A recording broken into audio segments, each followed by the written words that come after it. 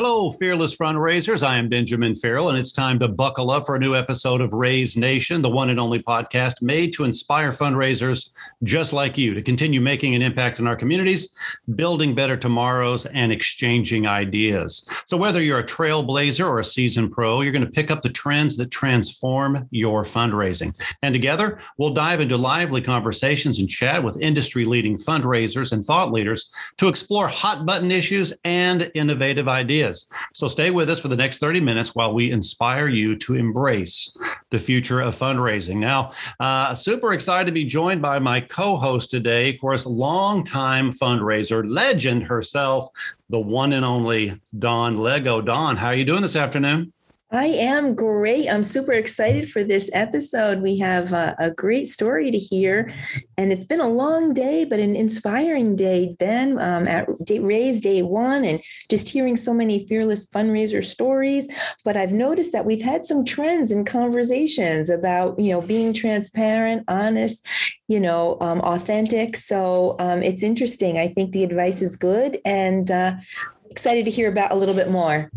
Well, let's just jump right in because we have two amazing guests with us this afternoon. So I want you to tune in. Go ahead, get yourself in a nice, comfortable spot wherever you're listening to today's broadcast, because we've got Kirsten Turpel and Stephanie Adomaitis with us today. And we are thrilled that they are with us because we all learn from one another by exchanging ideas. And we've already heard this more than once today, that people love to come to Raise and learn, or you can say borrow, you can say copy, you can say steal. All I'm saying is use the good advice that we're going to hear. Kirsten and Stephanie, thank you and welcome to Raise Nation Radio. Thank you for having us. Thank you.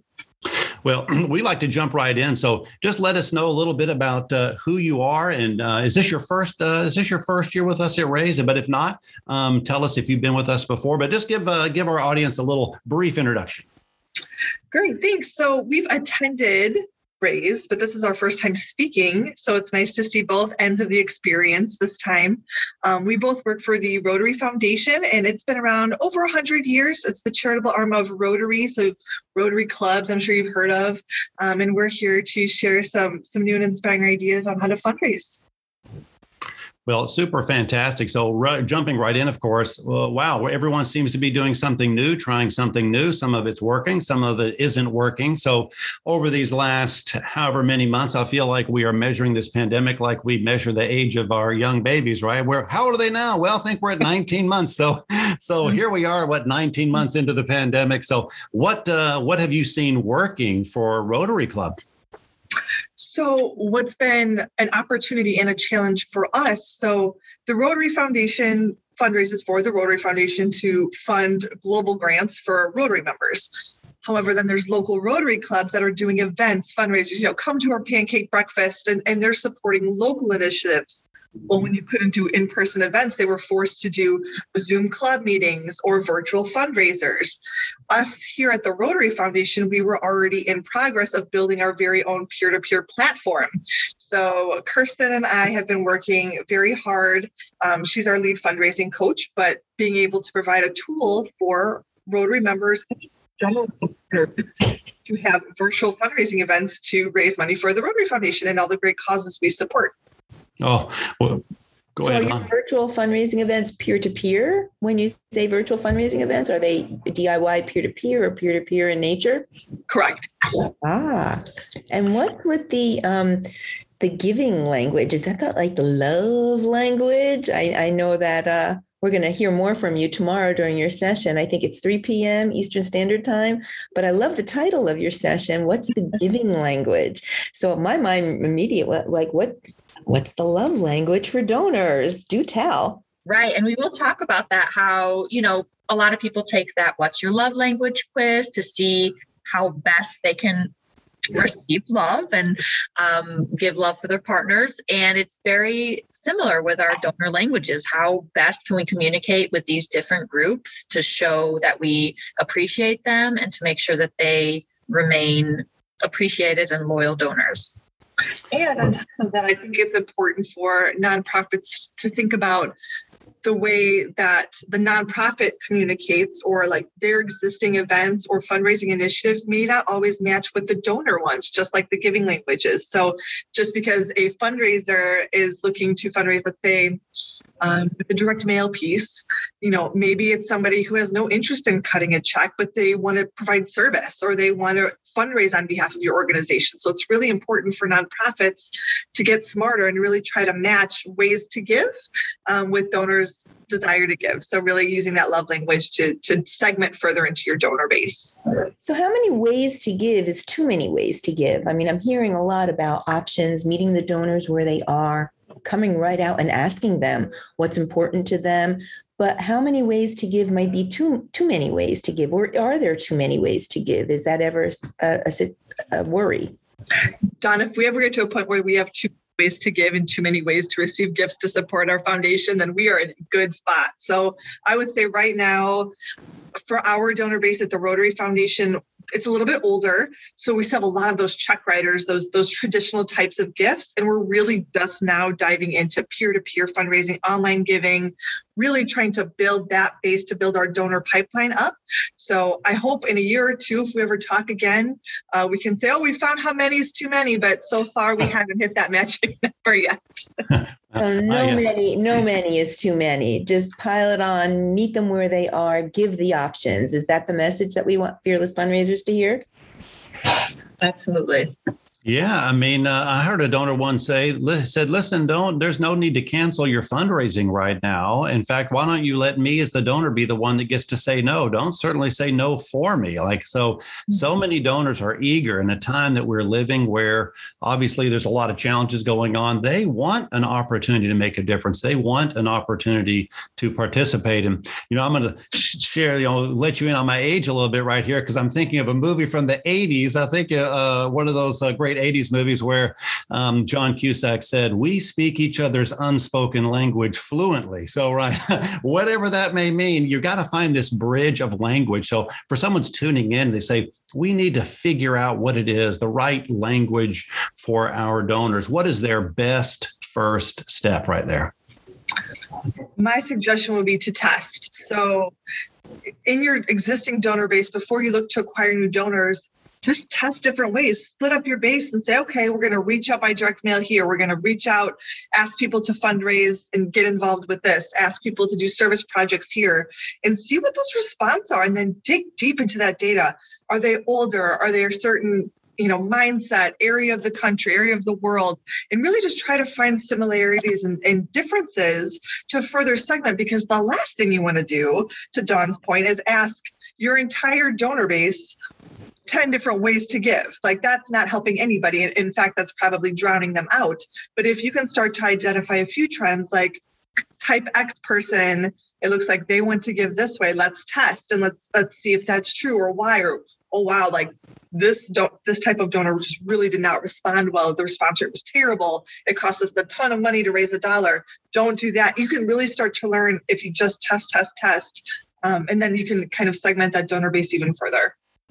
So it's not only meet them where they are and give them options to give, but try to do some targeting, right? Like this group would give in this manner and that group would give in another manner. Don't hit everybody up for everything. Try to have those options available, but then target them to the right groups. Is that fair?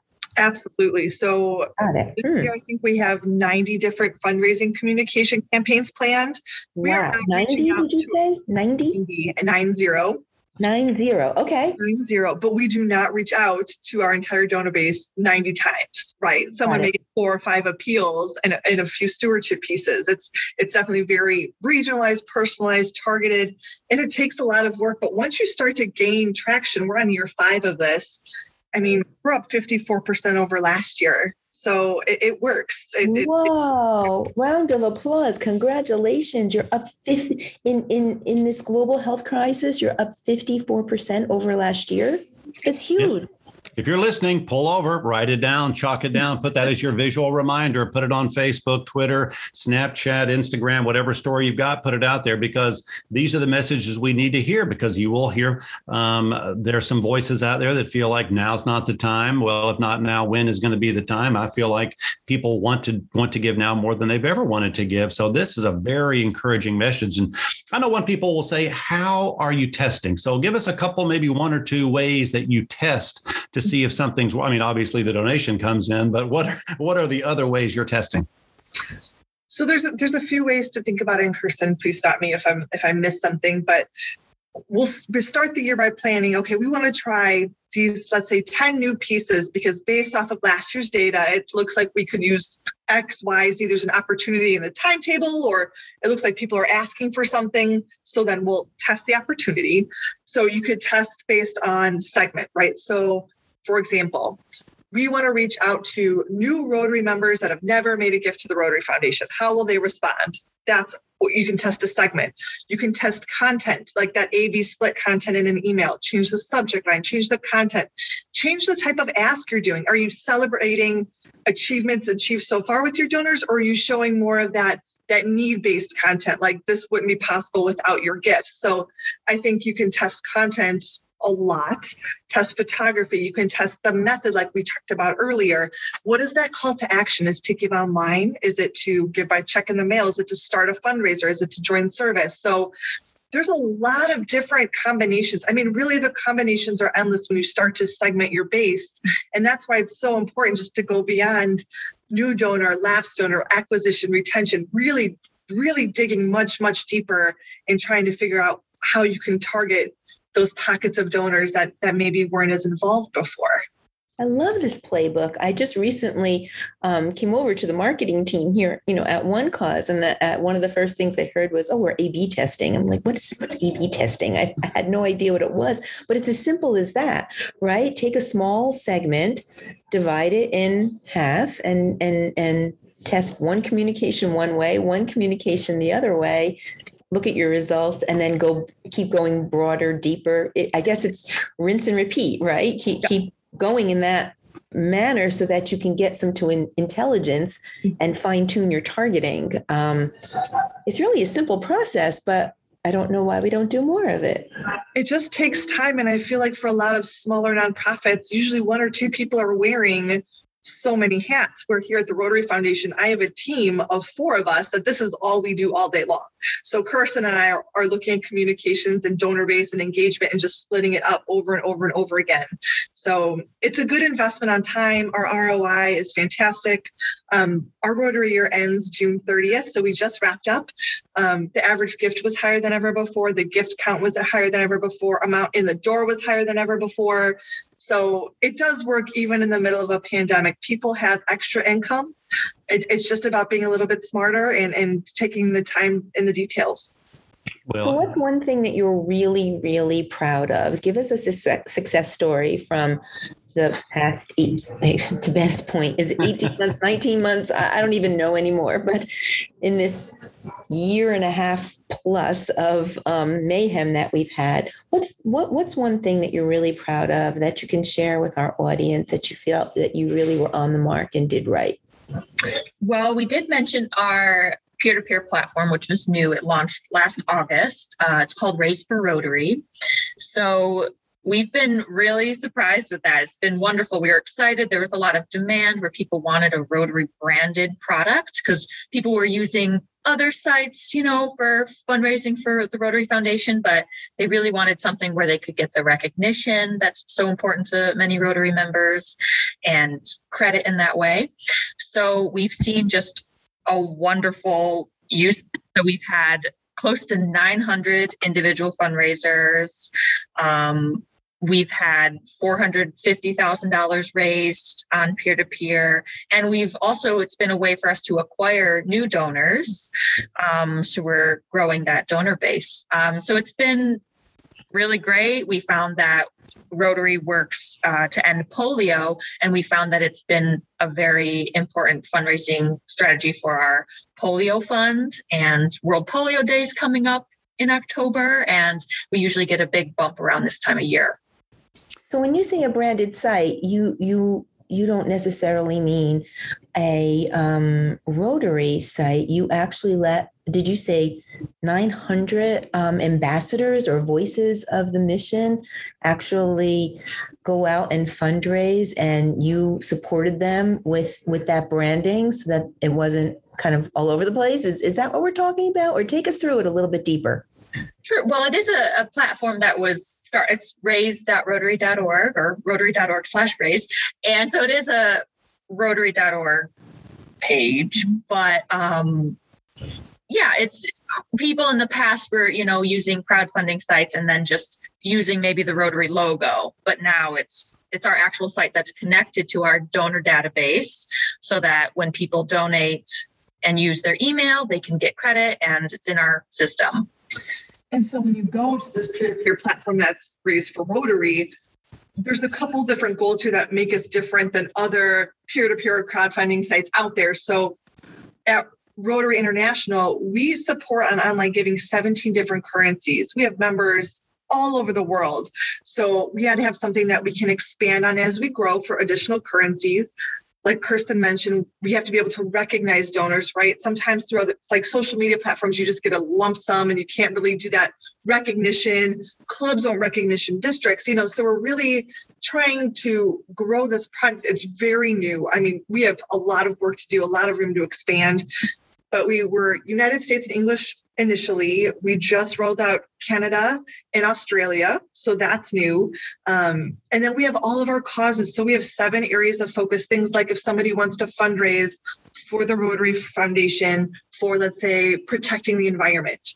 You could start, Dawn, a fundraiser for environment that goes towards the Rotary Foundation that you would get credit for, but that goes towards grants that support environment. So it's really geared towards our membership base, but it also allows our membership base to expand to their network. So people that aren't Rotarians, that people who maybe don't know about Rotary, give to this. And then we're wondering what will happen with membership. Will people join? Do people just give one and done? So we're really early on, but we're very proud that we took Rotary, this older organization, like the original peer-to-peer group, right? And we've transitioned it to an online platform. That sounds so successful. What would, for the length of time, say someone's going to do a peer-to-peer campaign, from beginning to end, or they're marketing, then they launch. What is the average length of time that you're running the peer-to-peer campaigns? So it defaults to 30 days or 31. It's a month out from when you start it, but there's quite a few edit options and personalization options. So we have one up there now. Someone is hiking the Appalachian Trail, and that's, a 4-year. So it is typically better if it sticks to that month, but World Polio Day, many are 6 to 8 weeks. So it varies, but the default is typically 30 days. And then that's individuals. And then there's also the team option. So we allow for someone, Ben, if you wanted to start a team fundraiser, you could have a bunch of fundraisers underneath you and you all could raise together for whatever amount of time, cause, currency you'd like. That's really exciting. And so do any of these peer-to-peer campaigns coincide with like an event, whether it be an online event or in-person event? Because a lot of talk is about hybrid right now. I know I'm certainly diving deep into hybrid tomorrow, and hybrid doesn't mean that you're having an in-person event and a virtual event at the same time. That's not what it means. It means there's a digital supplement or complement or some way that there's an online fundraising to support your in-person gathering. So have you all seen any combinations of that sort? Absolutely. So it started off where it was very organic, and we just told people, we told leaders that this existed. We told members that this existed, and we kind of left it up to them to what event are you running a 5K and you want to raise money for that? We have challenges, celebrations, memorials, and create your own. But even just 2 months in, we found that, wow, this is really a World Polio Day fundraiser. So that was big. And so we have started adding a few calls to action where we tell people, a way to raise for this fund is Raise for Rotary. So we recently had a nice environment piece, since that's our newest area of focus, where one of the calls to action was start a fundraiser for the environment, because that's now available. So we have been using that and doing more of a specific reach out for particular campaigns, but it did start out more organic. I love the organic growth. I mean, that's just, just very special that, so it has to be like a social platform then, I would assume as well. If you're growing organically, it's like that whole theory of I tell 2 friends, they tell 2 friends, so on and so on. Was that a Fabergé commercial? Am I aging myself? I think that was a Fabergé commercial years ago. But what's the social aspect and the social integration that and has that played a factor in helping this grow organically? Yes, so there's the option right on the site to share email, Twitter, or Facebook, your whole page. And it has a nice interface where it will share that way. And we do have quite a few Rotary members who are very active on Facebook. They have club pages and they have district pages, and it's a very active site for them. And then we also provide a toolkit when they first start. So we have a whole email message that we say, here's an example of how you can reach out to your contacts. And here's an example. I'm fundraising for this. This is why it's important. So we really try to provide a nice toolkit to introduce them to this and help them reach out. All right. So what else is in the toolkit? I think that we all know we need to give donors a toolkit, right? I mean, one thing that's important to remember is that our donors are not necessarily fundraising professionals. They have a good heart. They want to be part of something greater than themselves. They want to give. And when they are signing up for anything, the intention is really tremendous, right? Like, I can do this. I can raise $5,000. I can raise $500. Okay, great. I'm going to do this. And they get off the phone or the meeting or the webinar or whoever you're training. And then it's like, I can't do this, right? I have to ask somebody for money. That is hard work, right? So that's really, really, really hard work. And we forget, like, they seem so pumped up in the call, but then it falls flat, right? And I think it's something like 80% it's only 20% of your campaign that's actually raising money. So what are you doing? I want to hear, and let's share with Fearless Fundraisers, what's in this toolkit? What's the juice? What I will say is, before we get to the juice of the toolkit, the person that makes it possible is Kirsten. So we have Kirsten is our lead seriously, she's our lead fundraising coach. So she is the one setting this toolkit. It's not auto sent. It's her taking the time to look at the person's fundraiser, help them personalize, sending this toolkit thing. Here's what you need to be successful. Email me as you go if you need help, if you want me to help you edit. I mean, she's really there with the fundraiser every step of the way, because you're right, Dawn. Not everyone does this all the time. They think, I'll make this thing and I'll share it once on Facebook and it's going to raise $50,000, which it isn't. It just isn't. They just need more support than that. So Kirsten is the one that really helps all of these 900 people to raise money for the Rotary Foundation. So now I'll give it to you to share what you said then. Well, thank you. Fun position to be in. So the toolkit, we send a nice intro email, and basically it includes a frequently asked questions document, which we're updating quite a bit. That's for Rotarians. It's really important because we have all that info about credit and recognition. We also have fundraising tips. So that's things like, be sure to personalize your page. You can add photos in there. You can update. We created 3 videos to help people personalize and edit and share as they go along. We also say, one of the greatest ways to really kick off your fundraiser is for you to personally donate. So oftentimes someone will start and then they'll immediately $25, just to show their base, I really care about this. And it'd be great if you did too. So that is one of our tips. And we have a few other ones. We also include for our US and Canadian donors, as we said, a lot of traditional donors where they like to donate by check. So we have a personalized contribution form that details what fundraiser it is, what fund it's going to, and then they can share that with the check. So there's hopefully no confusion. And then, the nice email saying, please reach out with any questions. And it's been really great for us. I'm sure our fearless fundraisers are writing down notes as you're speaking, because I don't know that we know really, we know we need a toolkit, but what to put in that toolkit is always a little bit obscure, and where to get started, right? So that was a wealth of information, and I think that they can really hit it out of the ballpark. But 900, you're communicating with 900 people. Oh Lord. I know that's an absolute ton of fundraising. So obviously, look, during when this all started, people were trying things, and some of it worked, and some of it didn't work. So, I always like to share with people listening in. If there's a lesson that we can learn the hard way, we're happy to share it, so you don't have to learn it the hard way. So, was there anything that you tried that you found out, that was maybe not the best strategy? So we can put that little warning sign up for our other fearless fundraisers. I had one. So as I stated, we fundraise for a lot of different causes at the Rotary Foundation. And in the very beginning of the pandemic, which feels like 10 years ago at this point, but it was in March and it was World Water Day. So clean water and sanitation is one of our really big initiatives.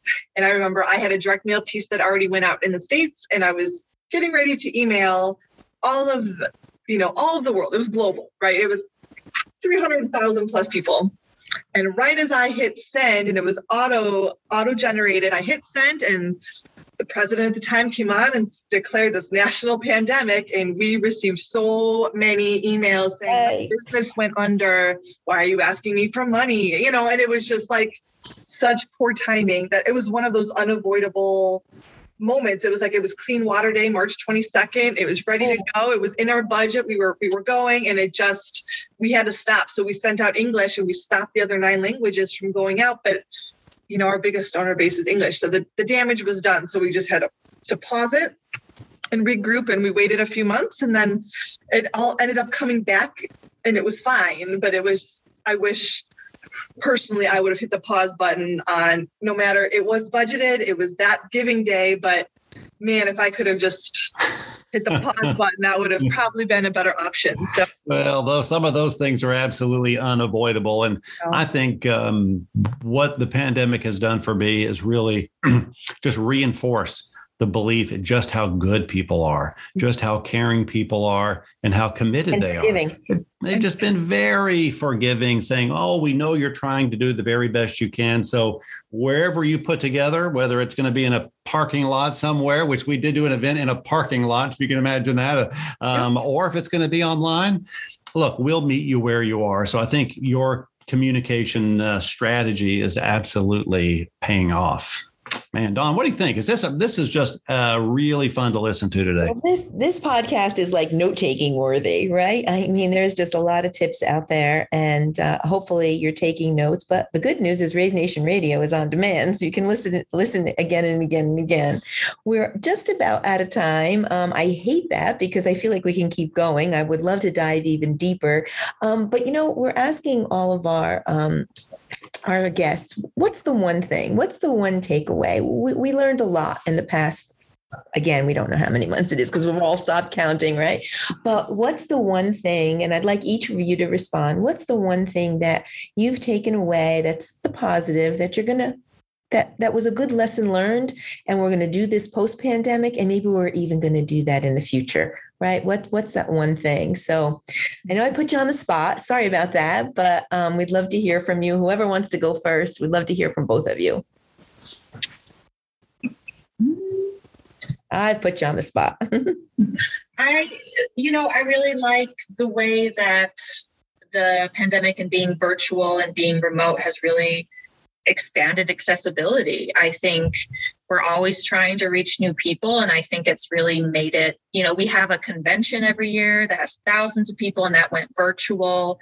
And, it's better, of course, to be in person, but I think the accessibility for a lot of our people who are older members and, maybe they don't want to drive when it's a rainy, stormy night. And I think that will carry in where more people are going to have access to these meetings and these events. So capitalize on the barrier of entry, right? Like that went away. Mm-hmm. So capitalize on that and pull in those other audiences that maybe you didn't have in person. I love that. Yeah. I think that is in a similar note, but really the flexibility factor. So I talked about, if I could do one thing differently, it wouldn't have been to send a World Water Day appeal on World Water Day, the day the pandemic was declared. But also thinking about, our younger donors, our Rotaractors, our younger members, we have this peer-to-peer fundraising tool. In the past, I feel like Rotary had a history of, very traditionalist, right? It was for business professionals, it was club-based, and there wasn't a whole lot of flexibility. But now with Zoom and technology, clubs can be anywhere, meet anytime, like Kirsten was saying. Fundraising can happen in any way. And I think on top of that, the testing component that I mentioned earlier is not to assume, right? Not to assume that donors don't want to give in a pandemic. Don't assume they want to give one way. And both parties need to be flexible, donors, fundraisers, everybody, and see what works. And you might just come out on top like we did. So capitalize on the flexibility and accessibility, right? Those are the positives that came out, and make sure you're always doing that, right? Always being, flexible and giving different barriers, different entry opportunities so that there are no barriers. So I love that from both of you. Thank you. Well, that's about all we have time for today. I can't believe these episodes go so fast. I really want to thank Stephanie and Kirsten for joining us today. It was very inspirational and note-taking worthy. And we're going to hear from you more tomorrow, right? I think 3 p.m. Eastern time at the Raise conference. Is that right? That's correct. Yeah, I can't wait. I'll be tuning in for sure. So thank you all for Raise Nation Radio. Thank you for listening. We hope you enjoyed today's topic and, as I love to say, your daily dose of fundraising inspiration. I'd like to thank our sponsor, One Cause, for making this episode possible. One Cause is driving the future of fundraising with easy-to-use software solutions that help nonprofits connect with donors. Be sure to check them out at onecause.com. On behalf of my co-hosts, the one and only, the amazing Mr. Benjamin Farrell, and me, a big shout out and thank to our guests. We so appreciate you sharing your expert advice and being vulnerable and authentic and real. We took away so much, and we really appreciate having you. So if you're looking for more from our two lovely ladies, where can we find you? How do we get in touch? For you guys.